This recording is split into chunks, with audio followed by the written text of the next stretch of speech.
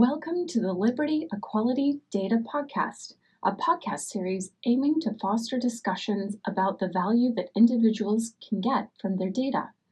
We invite industry leaders and pioneers to talk about the most recent developments in different industries, the opportunities with the user-held data, and an open data market. Today, we're talking about neuroscience with Emily Radate, the founder and CEO of Samphire Neuroscience out of Oxford. And we're talking about how we can use neuroscience and electric stimulation of the cortex to tackle such things as PMS. We're also talking about Emily's background as a depressions researcher, many of the things that she's found by looking at the research and the data conducted, and a lot of the overlooked opportunities with tackling issues for nearly half the world's population. All right, this is an exciting one, so let's dive right on in. Well, Emily, thank you so much for joining me today on this podcast. It's wonderful to have you on. Thanks for having me. So let's jump right into it. Why don't you just kind of give us the 10-second version of who you are and what you're doing? And then my first question to you is that you've been studying neuroscience at Oxford. How did that happen? How did you get into that field? Sure, thanks very much. So, in brief, I'm a neuroscientist traditionally trained in academia. So I've been there for the last 7 to 10 years. So I'm a Lithuanian by background, and then went to Harvard for my undergrad, where I first started working with neuroscience and anthropology at the intersection of the two. And while I was doing that, I also worked as an emergency medic. So kind of always was on the research side, but also on the clinical side. And as I was working more and more, got especially fascinated by psychiatry and the ways that psychiatry can be transformed, especially through data, new technologies, and new solutions for people that they can integrate into their everyday lives. And so through that, I decided to delve deeper into it and went to start my master's and my PhD in Oxford. So came back to the side of the ocean and have really been in the area since. And a couple of years ago, based on my interest in kind of new technologies, something applied, something focused on equality and translating actually a lot of the research happening in the labs into something that people can use, I founded Samphire Neuroscience, which is a company focused on translating brain technology for women's health needs, especially neglected women's health needs. Yeah, and let's go a little bit more into that, especially coming from like let's call it not just academia, but just like solutions out there. Neglected women's need. Can you kind of open that up a little bit? Like, what does the research out there look like, and what are the gaps? Yeah, that's a great question. And it's one that I think is very much underappreciated even in the field. So to give you a couple of anecdotes. So by academic training, I'm a researcher in brain stimulation and depression. That's the field where I started in. So essentially what we're looking at is novel methods of treating what's called treatment-resistant depression, so where depression was not cured by at least 2 different types of antidepressants. Then people oftentimes undergo brain stimulation. And to this date, it's not still clearly understood who it's going to work for, why, how quickly, and through what exact mechanisms. And so I was delving deeply into, how do we personalize depression care and go deeper into that. And obviously depression is predominantly diagnosed for women, but it affects women and men both. And as I was going into it, of course, I never even thought about the fact that there might be some gender disparities in there, just because when you think of depression, you just don't think of gender in the first place. Similarly to how you think about most conditions, you think of cancer, you don't think of gender, you think of, lung disorders, you don't think of gender. And I was in that research field kind of thinking the same way as well. And then as I started noticing a couple of patterns in the women around me, I started realizing that it's very interesting that quite a few women experience these extremely strong symptoms before their period that to me as a depression researcher looked extremely similar to depression. So we're talking women that quote unquote, we would say they're PMSing, but the symptoms that we observe is a woman who's extremely sad, who's potentially extremely anxious, who potentially has mood swings and is unable to make decisions and may be extremely fatigued. And that actually overlaps exactly with the symptoms oftentimes seen in people with depression. And so as a depression researcher, I was like, that's super interesting, because there's these women that suddenly start feeling very sad, predictably, every single month. There's nothing that you can do about it. And we just kind of dismiss it, which we no longer do to depression, far and beyond.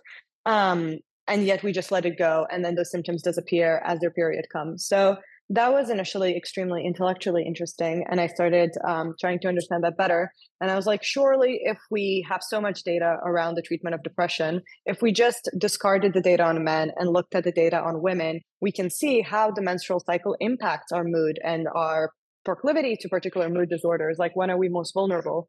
And I saw literally zero data about this. Like now, and this was 2 years ago.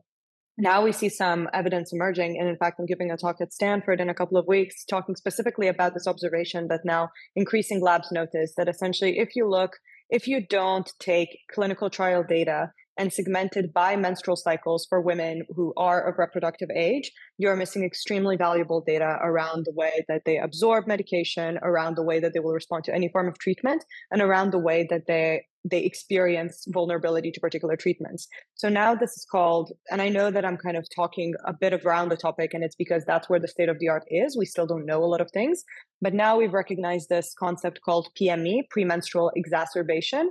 And what that means is essentially that before their periods, women are the most sensitive to any form of mood disorder or pain disorder or whatever. So for example, if you're a woman who has a history of depression, you're most likely to get it triggered again in that premenstrual period, right before your period starts.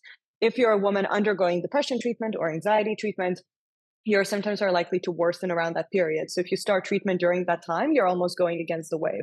And so that's super interesting because obviously if we're working with such sensitive things like people's mental health, people's physical health, you have to take into consideration every factor that can predictably modulate the risk for it. And yet we still don't do it. And so that got me super interested into that. And since then, we've tested our device in clinical trials, and I've been working a lot with researchers across the world trying to understand it better. But I will say that to like circumnavigate around your question, is that still most trials, and if you look at most clinical trials with medications, with brain stimulation, with any form of treatments, will not take this data into consideration. And a similar example would be menopausal state as well, like women with perimenopause, which starts about 10 years before menopause, so young women of like 40 years old. And without taking in this data, I just don't think we can reach the next level of psychiatric development for women. It's fascinating in a way because, especially kind of being here in Silicon Valley, then one thing that investors always stress is the size of the market. And you have effectively like almost half of the market, which would be by any definition a huge opportunity for companies. And it's just incredible how biased the field must be that there aren't those that would have tapped into this like until now. At the same time, there's also kind of different types of things, like you mentioned, for example, with depression, that it's only starting to become something that's, let's say, a little bit less taboo than it's been. So maybe there's also kind of that type of thing that plays in to the overall development and where we are just generally. But let's focus a little bit more on the device, because I think that will open up the discussion a little bit more to talking about like how the brain works and what we know and what we don't know and so on and so forth. Can you describe the device itself and what you guys are doing with that device in a little bit more detail? Sure. So the technology is actually relatively well known in Silicon Valley. So it's called Transcranial Direct Current Stimulation, or TDCS, or Transcranial Alternating Current Stimulation, called TACS. And so essentially what it does is it sends a weak, low electrical current through different parts of the brain, one part of the brain for the cognitive symptoms and one part of the brain for pain. And we have combined the two together to specifically address the symptoms of PMS and menstrual pain. So we will be the first regulated medical device globally to address both the mental health aspect as well as the physical pain aspects associated with menstrual health care. And I think the way that we fit into that picture, and you outlined some very interesting questions about the market, is that PMS care still has a lot of stigma around it, and we're still figuring out language around it. But the way that we're seeing ourselves fitting into this market, and fully transparently, we see our market as two types of categories of women. One is patients and one is performers. So there's a lot of women globally, probably about a fifth to a third of women of reproductive age who have some form of reproductive condition that affects their quality of life. Some familiar ones could be uterine fibroids, endometriosis, PCOS. All of those are essentially very relevant to women at least once a month and severely impact their quality of life. Then there's the other category, which is performers, which I'm expecting to see a lot in Silicon Valley, which may be women that may or may not have a diagnosis or a diagnosable condition, but regardless, they're high-performing women who are very conscious of essentially the contribution that they can make intellectually in their workplace, and they want to understand their bodies better and control their bodies better. And if you have something fundamentally around your everyday life that every single month takes 5 days of your productivity or you being on top of your game away, that's a huge cost for a lot of those women, for whether that would be their personal life or their professional life. And so we're trying to provide a solution that kind of recognizes that mental health aspects that can be really challenging to deal in the workplace require a technological solution and shouldn't be just skimmed at or force women into hormonal-based cycle control solutions. There's so many different directions that we can go. So I'm just kind of thinking to myself a little bit. There's been so much of these new types of, call it like performance enhancing wearables that have come up. Like there are companies that are using continuous glucose monitoring for athletic performance in a way. And just kind of thinking about the theme that you guys are working on, those seem very niche. Like if you're using continuous glucose for optimizing athletic performance, I mean, that feels like a drop in the ocean as compared to like 5 days of productivity a month, or 5 days of intellectual performance and so on and so forth. So this isn't a small thing that we're optimizing for. This is like, a huge part of people's lives. When working with these, I know that you've been working with the device and researchers and so on and so forth, but when you've been working with the device and testing the device itself, how do people kind of experience that? And what are kind of the, let's call it like the test users that you've been working with? What's the experience that they've been going through and how are they reacting? That's such a good question, and actually one where we've learned a lot of what we didn't expect. So again, I started as a researcher and clinician, being very much on the ground. And one thing that was very important for me is that people see the clinical impact of what it does. It's not woo-woo. And I think similarly to there's a lot of performance enhancing practices, but the problem that I see with a lot of them is that a lot of them are focused on understanding our bodies better. That's huge. Understanding our bodies better can lead us to make better decisions. But for us, in the end, sometimes you need an actual solution. Like sometimes you can understand your body. And for most of the people who use our device, they understand their body and it's crap for 5 days a month. So like they need an actual solution for it. And so when we first went to market, driven kind of by that aim to show the clinical significance and to show the clinical value, we recorded a lot of clinical metrics. So we were asking people to rate their pain out of 10 and then show how that decreases. We're asking them to rate their productivity, brain fog, decision making, all kinds of cognitive kind of measures.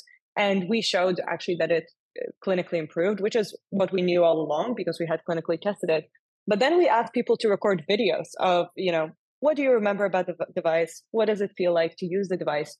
And what was most shocking is that no one spoke about the pain level or the mood level or the productivity level, whatever, or other, kind of those anxiety and mood metrics. But instead, people were like, this is what I can do because I don't feel that pain and because I don't feel that brain fog and the difficulty making decisions. So examples were like, this is the first time that I've been able to go to the gym while on my period. This is the first time that I actually didn't cancel all of my meetings with friends because of my PMS. Or this is the first time I actually didn't do remote work because I felt well enough to go into the office. So it's very much focused on action and doing and getting things done and committing and following through, rather than the technical kind of how much did my pain decrease? Because then we kind of went a level further and we're like, so why do you mention the things you do as opposed to just those metrics? And people were like, well, my pain feels like a 9 out of 10 to me. But when I speak to my friends, they say that their pain is insane. So then I think that maybe my pain is not that bad, actually. So maybe I'm on a 7. So women are extremely self-judgmental in the way that they rate their pain and mood symptom. And because of that, they're extremely not objective. And so they don't know when they need something. And now that they see the effects on what they can actually do when they don't have those symptoms, we see a very big difference. And so where that has pushed us to go is really to show women that your life could be a little bit more even. And, we're not changing the way that you menstruate. It's still natural. You just don't have the side effects of menstruation.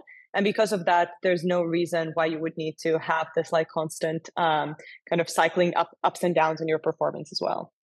So how different are the experiences that people have? Because like, I'm just kind of thinking to myself that when you have a group of like many different individuals that are going through these, like you mentioned my pain. So how different is like one experience to another? And what's kind of the scale that you've seen? Like, are there some where they're like, this is absolutely like game changer. And then there are some like, well, this doesn't work for me for X, Y, and Z. Yeah, absolutely. I guess the right way to start is there's a couple of sources of variance in the data that we deal with. One is that PMS symptoms, PMS, it means premenstrual syndrome, and it stands for a wide range of symptoms. Actually, it's 120 plus symptoms that are recognized that could happen to women before their period starts. So it's everything from low mood, anxiety, mood swings, difficulty making decisions, brain fog, fatigue, and then menstrual pain. But one thing that we do notice is that because those conditions of PMS can differ so much, you're already starting with so much variance in the user sample. And plus, on top of that, you add the variability in response to a treatment. So there's actually a lot of things interacting with it. However, if you think fundamentally about what our technology does for, and let's focus on PMS symptoms only, because pain tends to be a little bit more uniform. But for PMS symptoms, the reason we go with the umbrella term is because the main reason that people feel those symptoms is because essentially there's a disconnect between the frontal cortex, which is the top level management of the brain, and the limbic system, which is essentially the core management of emotions. So in women during their luteal phase, so the 10 days before their period, one thing happens, especially if they have strong PMS symptoms. Essentially, the part of their brain in their frontal cortex that is supposed to help them interpret their emotional signals coming from the limbic system, the association between the limbic system and the frontal system essentially goes awry. So what happens then is your limbic system, let's say, feels sad. And then instead of your frontal cortex being like, look, the reason you're sad is X, Y, Z, and therefore you shouldn't feel that sad. Instead, the frontal cortex doesn't give that signal. And so you're feeling overwhelmingly sad or pretty much depressed. And then another time, your limbic system feels a bit anxious and your frontal cortex isn't there to tell it what the source of anxiety could be. And so it's extremely anxious. And then it may feel happy and it's extremely happy. And you can see how just that disconnect can lead to this wide range of observed symptoms, whether that be extreme low mood, extreme anxiety, whether that be mood swings, whether that be fatigue, because you're constantly switching and trying to understand how you feel. So of course you get tired from that, whether that be inattentivity because of it. So essentially a lot of the symptoms are behavioral manifestations of a pretty core thing that happens in the brain, which is essentially that two parts of the brain are not talking to each other during that time. And that's shown in kind of neuroimaging studies, it's shown in EEG studies, and we have documented pretty well that disconnect that happens, and that is very transient and temporary, specifically in that luteal phase. And so what our device does, it essentially restores that communication between the frontal cortex by stimulating it and the limbic system, which provokes those emotions. And so because of this, that if we return back to the variance question, people's symptoms are very different. But for most people, regardless of what they call it, it's actually because of that same thing happening in the brain, which is the disconnect between the frontal cortex and the limbic system. And now, when we restore that balance, we usually see for most women that, the effect is essentially proportional to the severity of the problem. So for example, the right way to think about this technology is that it brings you back to your 100%, but it probably won't bring you to 110%, which is the way that it has been advertised in the past. However, for women with PMS and menstrual pain symptoms, their 100% wasn't there 3 years ago, like for people with depression who don't even remember the last time they didn't feel depressed. Day to day, you're like, I remember yesterday I felt like a normal person, and today I'm feeling extremely sad. So women recognize that return to 100%, and that's a very distinct feeling. So actually for our users, because again, we've only had early adopters so far, but they're extremely happy because they know what they feel like at their 100%, and they know that they're not at that 100% for about 5 days on average every single month. And because of that, they feel the return very efficiently. And we have seen people not being very satisfied with the performance. And usually we've seen that for people who actually don't have very strong symptoms. So they're like, I don't even know if I'm happy because I don't even know if that's what I expected. But for people who have severe symptoms and who recognize the impact, we've seen actually pretty uniform responses. Like for some, obviously symptoms matter more, like pain. For some, it's more mood. For some, it's decision-making. So it does vary. But on average, if people have recognized the problem, then they can see the return to normal. Yep.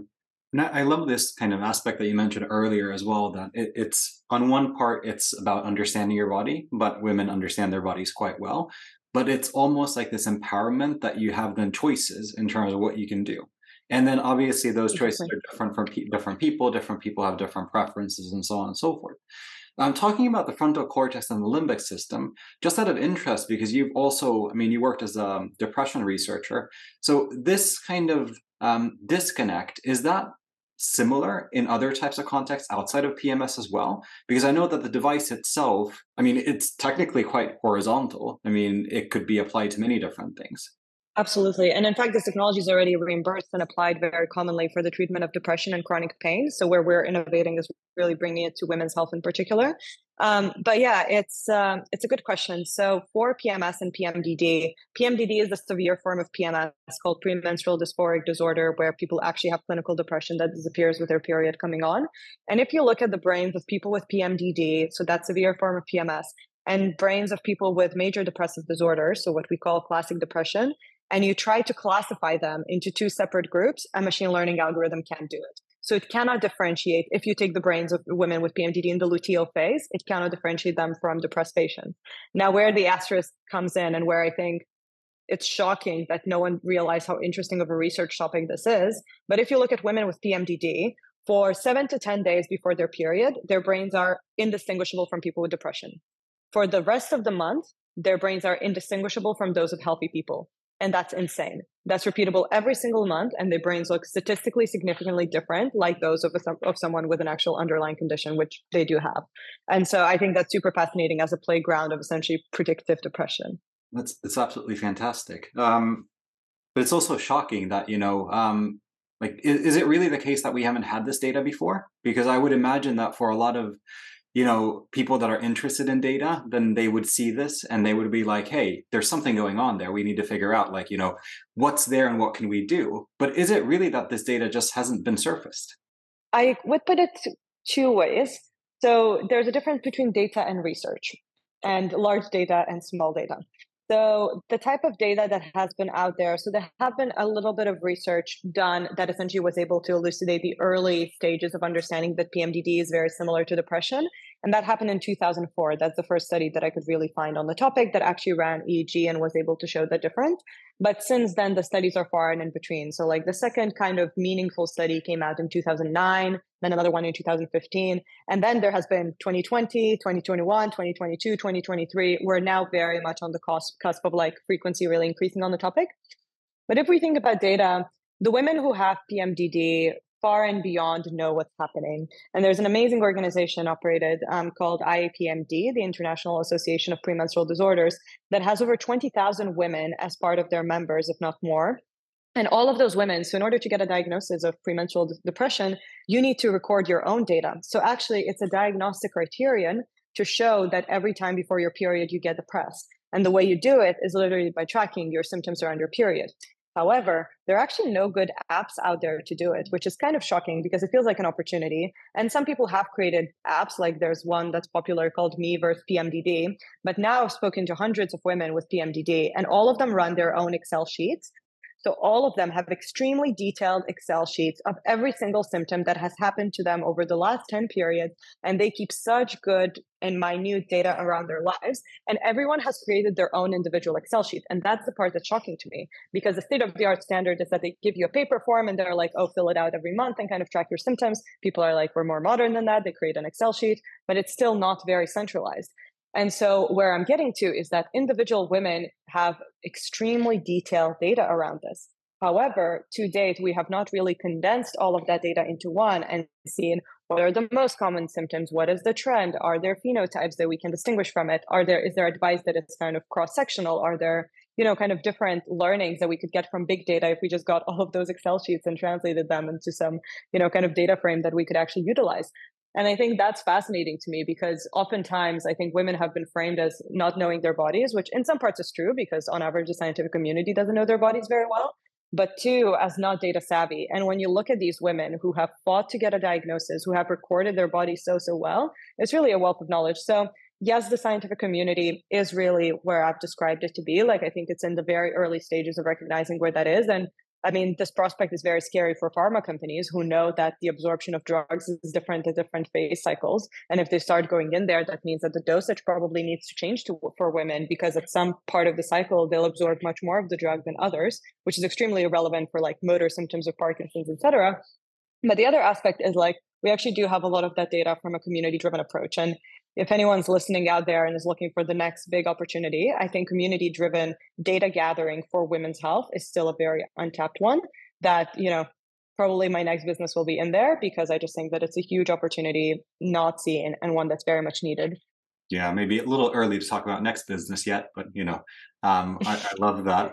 But I think this is also like where we got connected originally was really around kind of this aspect of individual data, that how could we essentially We'll do a couple of different things. Like one, how could we help individual women understand effectively how they make use of technology like yours and how it essentially benefits their own bodies?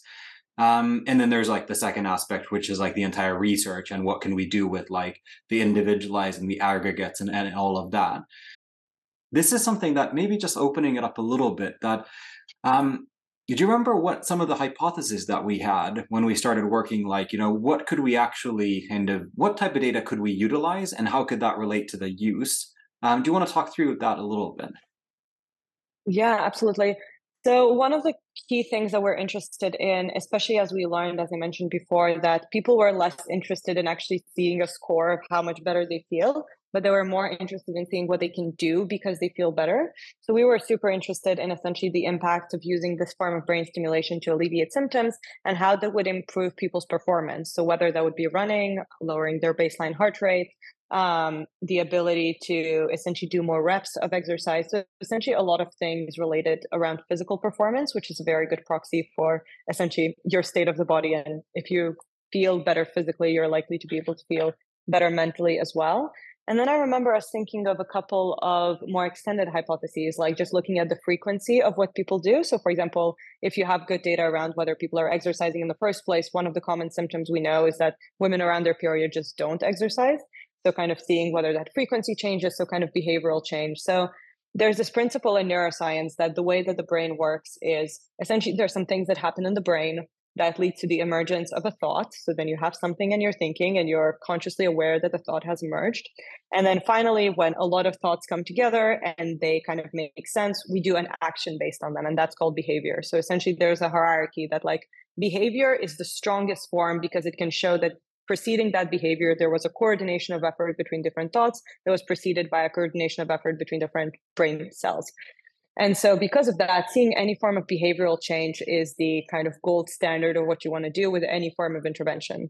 And so for us, we're stimulating the brain directly. And for us to see that that impacts what people do is the gold standard. And that's actually exactly what we wanted to test because we saw people saying that now, just because they got this brain stimulation, one thing led to another, and now they're exercising more. They're going to see their friends more. They're feeling happier because of it. But feeling happy is still at that thought state. Exercising more and going to see your friends is at that behavior state. And so we were very keen to test some of those hypotheses around, do they actually do what they say they feel they do? And how about other things? I imagine that impacts also like how you sleep and then, your proxies for stress and all these things are a little bit more on autopilot, but I imagine that shows up directly there too. Yeah, absolutely. Actually, a sleep one is a good one because a lot of women's PMS symptom is actually insomnia or usually associated with anxiety as well. So we were hoping to show an improved sleep as well, which we think is an indirect result of essentially reducing the back and forth that's going on between the frontal cortex and the limbic system as well. Yeah. Especially when we work a lot with data, then it's always kind of thinking about like, how do we bring it back to the individual? Like, how does the individual, like all of this is great, it's intellectually incredibly interesting, but how does that actually benefit the individual? And I think there, if you Yeah. can quantify that, if you can show the link that because you're wearing the device, then this is how you behave differently when you've actually been going through this regimen. And that's going to be different for different types of people because, I mean, you mentioned there's 120 plus symptoms associated PMS in general. Then, I mean, if you think about that, and then you combine that with different types of contexts, different types of baselines, different types of situations, I mean, you're going to have so much variance. But if you can start looking at an individual and you introduce a change and then behavior changes, I mean, that's a powerful indicator for the individual themselves that, something is working and something is actually leading to, something else in that sense that, for Yeah. example, maybe you're able to be more active. That's a really, really cool thing. That's one of the things that got me personally really excited about this because if you have such an immediate action that you can take and you can quantify a very immediate change in effectively the benefit that the individuals get, I mean, that becomes incredibly impactful and incredibly real, and demonstratively so, because then people can see that, okay, well, compared to the past, then this is how things have changed for me. Yeah, absolutely. And I actually am very grateful for the personalization point because that's definitely where we want to push it as well. So At the moment, let's say the way that we recommend using our device is for once a day, just 20 minutes for the 5 days before your period. And that's kind of the standard treatment protocol that's going to get approved and is going to be out there. However, one of the reasons I was very excited about the personal data angle as well is oftentimes the people who record their own data, whether that's, with an Oura Ring or with an Apple Watch or a Garmin watch, is they record that data so they could make adjustments based on, exactly as you say, things that make sense for them, whether that's through personal inference or through advice. And for us, one thing that we realized is that there's quite a few users among our users who have endometriosis, so extremely severe pelvic pain. And a lot of them noticed that actually using the headband a couple more sessions, so between 7 to 10 sessions, relieves their pain completely, whereas 5 sessions kind of attenuates it enough, but it's not enough. So they need a couple more sessions. And then we noticed that some women who may have lighter pain or lighter PMS symptoms, actually they're fine having just 2 sessions or 3 sessions. And in fact, the more you use the headband, the easier each of your period gets as well. So we're very keen to see that data to essentially help women also determine, look, you see how your brain reacts after a single session. Can you titrate your own needs depending on what you need and dose yourself as well, the better you know your body? So your baseline can start as everyone else's, but over time, maybe that means that you need 1 session per month and you can go on with your life without those disturbances. So we're also very excited to kind of pioneer that development of personalized protocols as well. But that obviously, we cannot do that as a company top down, and it needs to be driven by people who are responsible for their own data, because we cannot make those decisions for women. And my personal belief is that too many decisions have been made for women, and that's why we're lacking so many options on so many different conditions. And I'm just bringing it back to one of the first questions you asked me. How do we define a neglected need in women's health? And the way I define it is that it's all conditions within women's health where there's not one solution for each category of solution to address it. So for example, at the moment, let's say we have PMS symptoms or severe symptoms of PMDD. The only way to address it is by avoiding periods altogether with contraception or by taking antidepressant medication in broad terms. Both of those are pharmaceutical. So there's no non-pharmacological option to address them. Same with postpartum depression, same with perimenopausal depression, etc. And so I think that everyone deserves to have at least a couple of options to choose from, because as we know, everyone's body is different and not everyone can be on hormonal contraception, not everyone can take pharmacological interventions, etc. So it's about generating options in places where options are lacking cross-categorically. There's a couple of things that I wanted to highlight. Like you mentioned this this group of your early users and people that you kind of had in the broader network that have recorded a lot of their symptoms almost religiously kind of over time. And that's something that we've also been fascinating with just across different types of use cases and different types of populations, that there are a lot of people that are very interested in understanding their own physiology and understanding how their own bodies work and so on and so forth. But that's been one area where, the tools themselves, they absolutely are lacking. Like we're getting some of these wearables that can be observers, like they can record some of the things that you don't have to write down yourself. But at the same time, I think that that's also something that kind of, what should I call it? It kind of just shows you the demand for actually getting a little bit more sophisticated with how we actually understand ourselves and how we drive our own development. But you also mentioned this, that making decisions on behalf of women, definitely, but just on behalf of users in general. Because from your background as researching depression, a lot of builders don't really appreciate, or maybe they do, but that's a big difficulty once you get into the actual application and what the screens say. Because, for example, if you think about sensitive different areas, like for example with PMS symptoms or depression, then how you actually guide the individual, there's a lot of delicacy as it comes to essentially making sure that they have enough to make meaningful decisions on their own, but at the same time not, let's say, overburdening them with some of this data. And I'll give you one example, and I'd love to hear your reflection from kind of the area that you're in. But we have one company that we're working with, and they deal with obesity.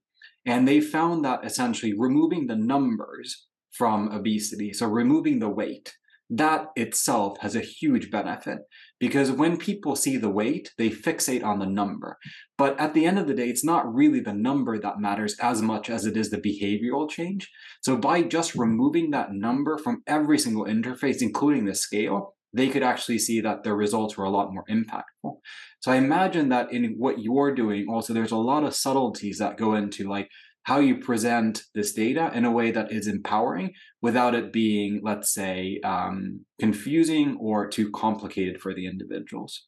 I love that. And I find that reflection super interesting because exactly like, even if the ultimate thing you're trying to affect is a number, thinking about it proactively may not be the thing that drives change. So we have seen it in different ways. I think a couple of spots that are and insights that have been most impactful for us was the fact that women really like to put, not women, everyone likes to put labels in order to understand what's happening to them, especially if it feels abnormal and impacts them significantly.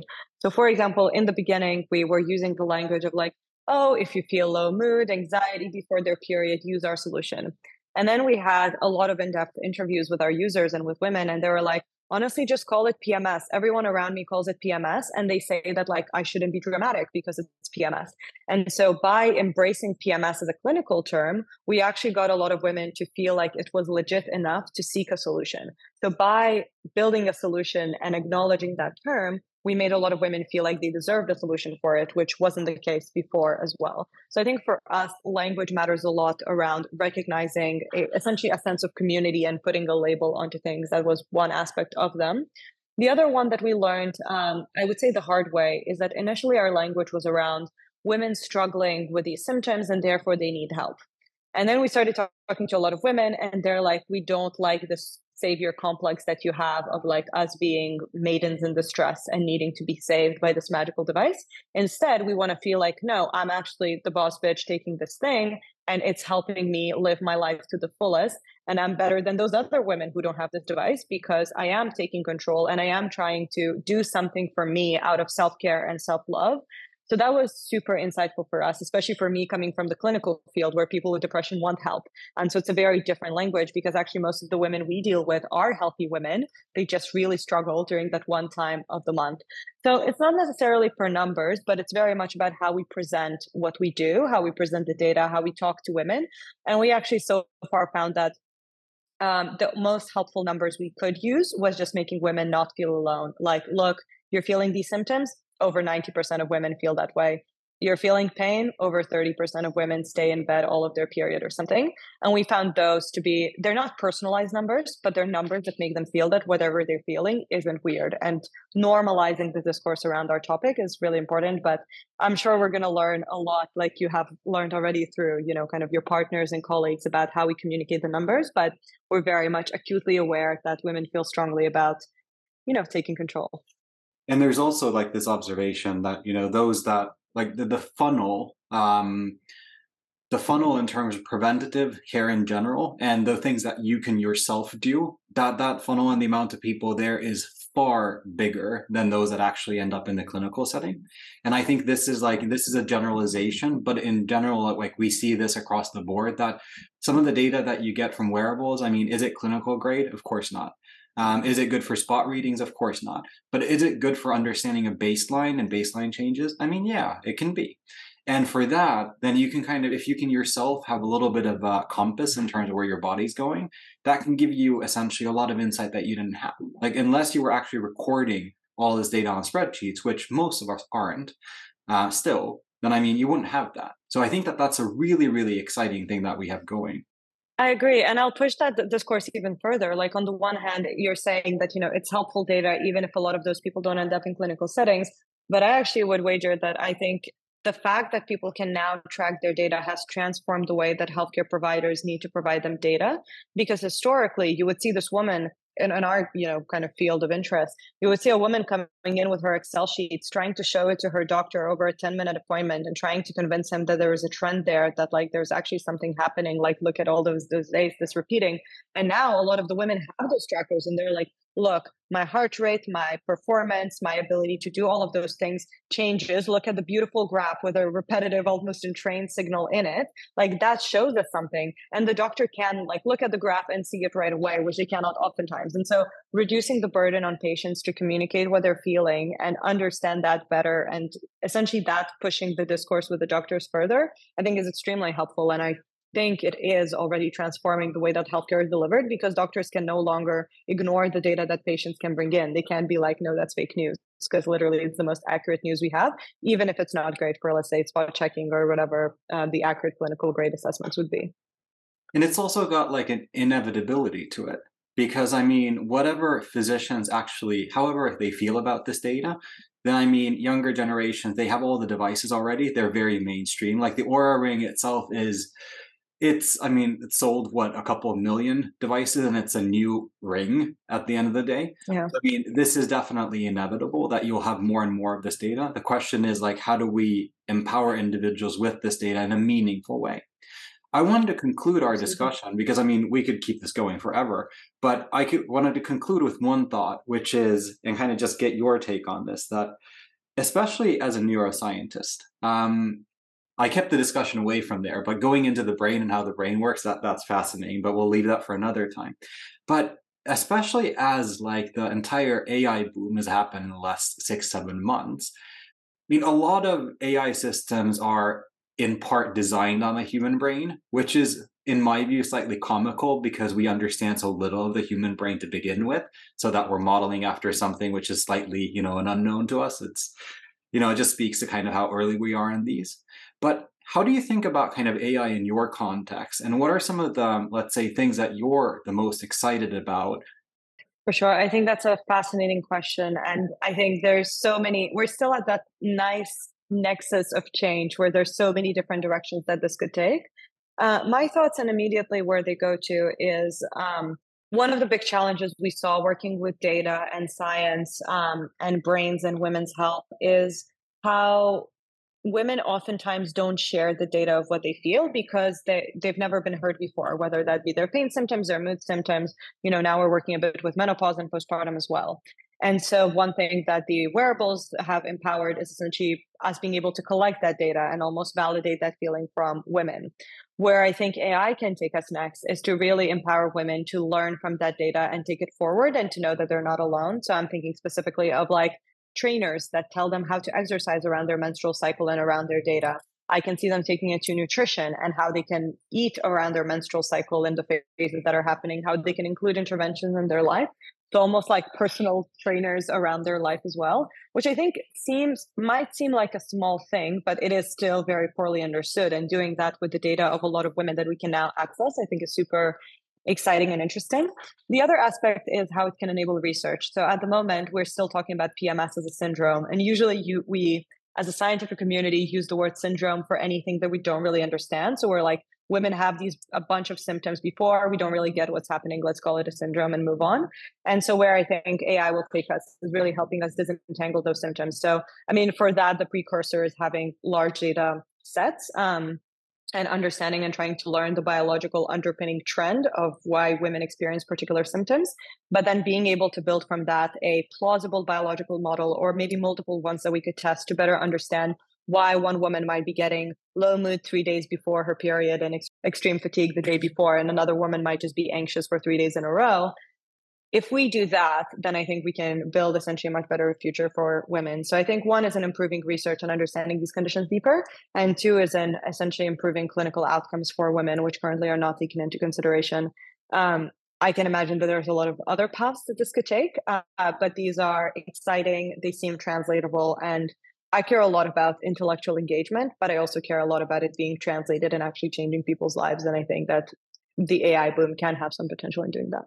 And I think it's completely obvious that, when you kind of think about like all the specialized agents that we're already seeing in the market, like for example, somebody that creates a fitness coach. I mean, it's completely, it's not even personalization really. Like it would just be a specialized Cohortization. agent. Yeah, exactly. If we can empower them based on like your own habits, your own sleep, and so on and so forth, that's great. That's personalized. But at the same time, if you have an expert that's just essentially trained for the market that you guys are serving, and then just is expert in recommendations, and then after that, within that expertise, it personalizes based on you. I mean, that seems like a completely obvious thing. It is, but while we're dreaming about it, like what about if it took into consideration the drugs you're taking and the medications you're taking, all of those things, which I actually think are completely forgotten because, again, as I'm saying, the research just is currently finding out how much that matters as well. So even being like, look, you shouldn't be starting your medication regime today, but you should start it in 2 days, because actually, if you take it over the next couple of days, it's not going to absorb. And if you overdose it, then it's going to be this quality, whatever. Like, that's interesting. And I mean, now I'm more intellectually intrigued than practically, but I agree. Sometimes the most obvious things are missing. And the fact that in 2023, we can be the first medical device for menstrual mental health, which is experienced by over 90% of people, still shocks me sometimes. And it just shows you how underdeveloped this field of research is. The only direction is up. So a lot of progress to be made. Awesome. Exactly. Well, thank you so much, Emily, for being on today. I mean, this has been fantastic. So we'll definitely keep in touch kind of with the community, and we'll post some things. I know that you guys have a lot of things coming up, so our community can also expect to see those going forward. But thank you so much. Thanks so much for having us.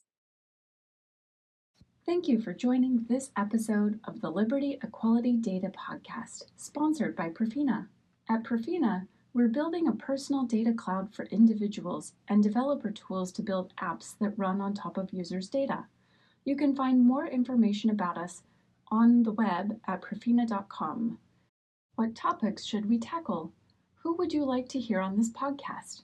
If you have any suggestions, or if you're interested in learning more, please join our open Slack channel, Liberty Equality Data. Until next time.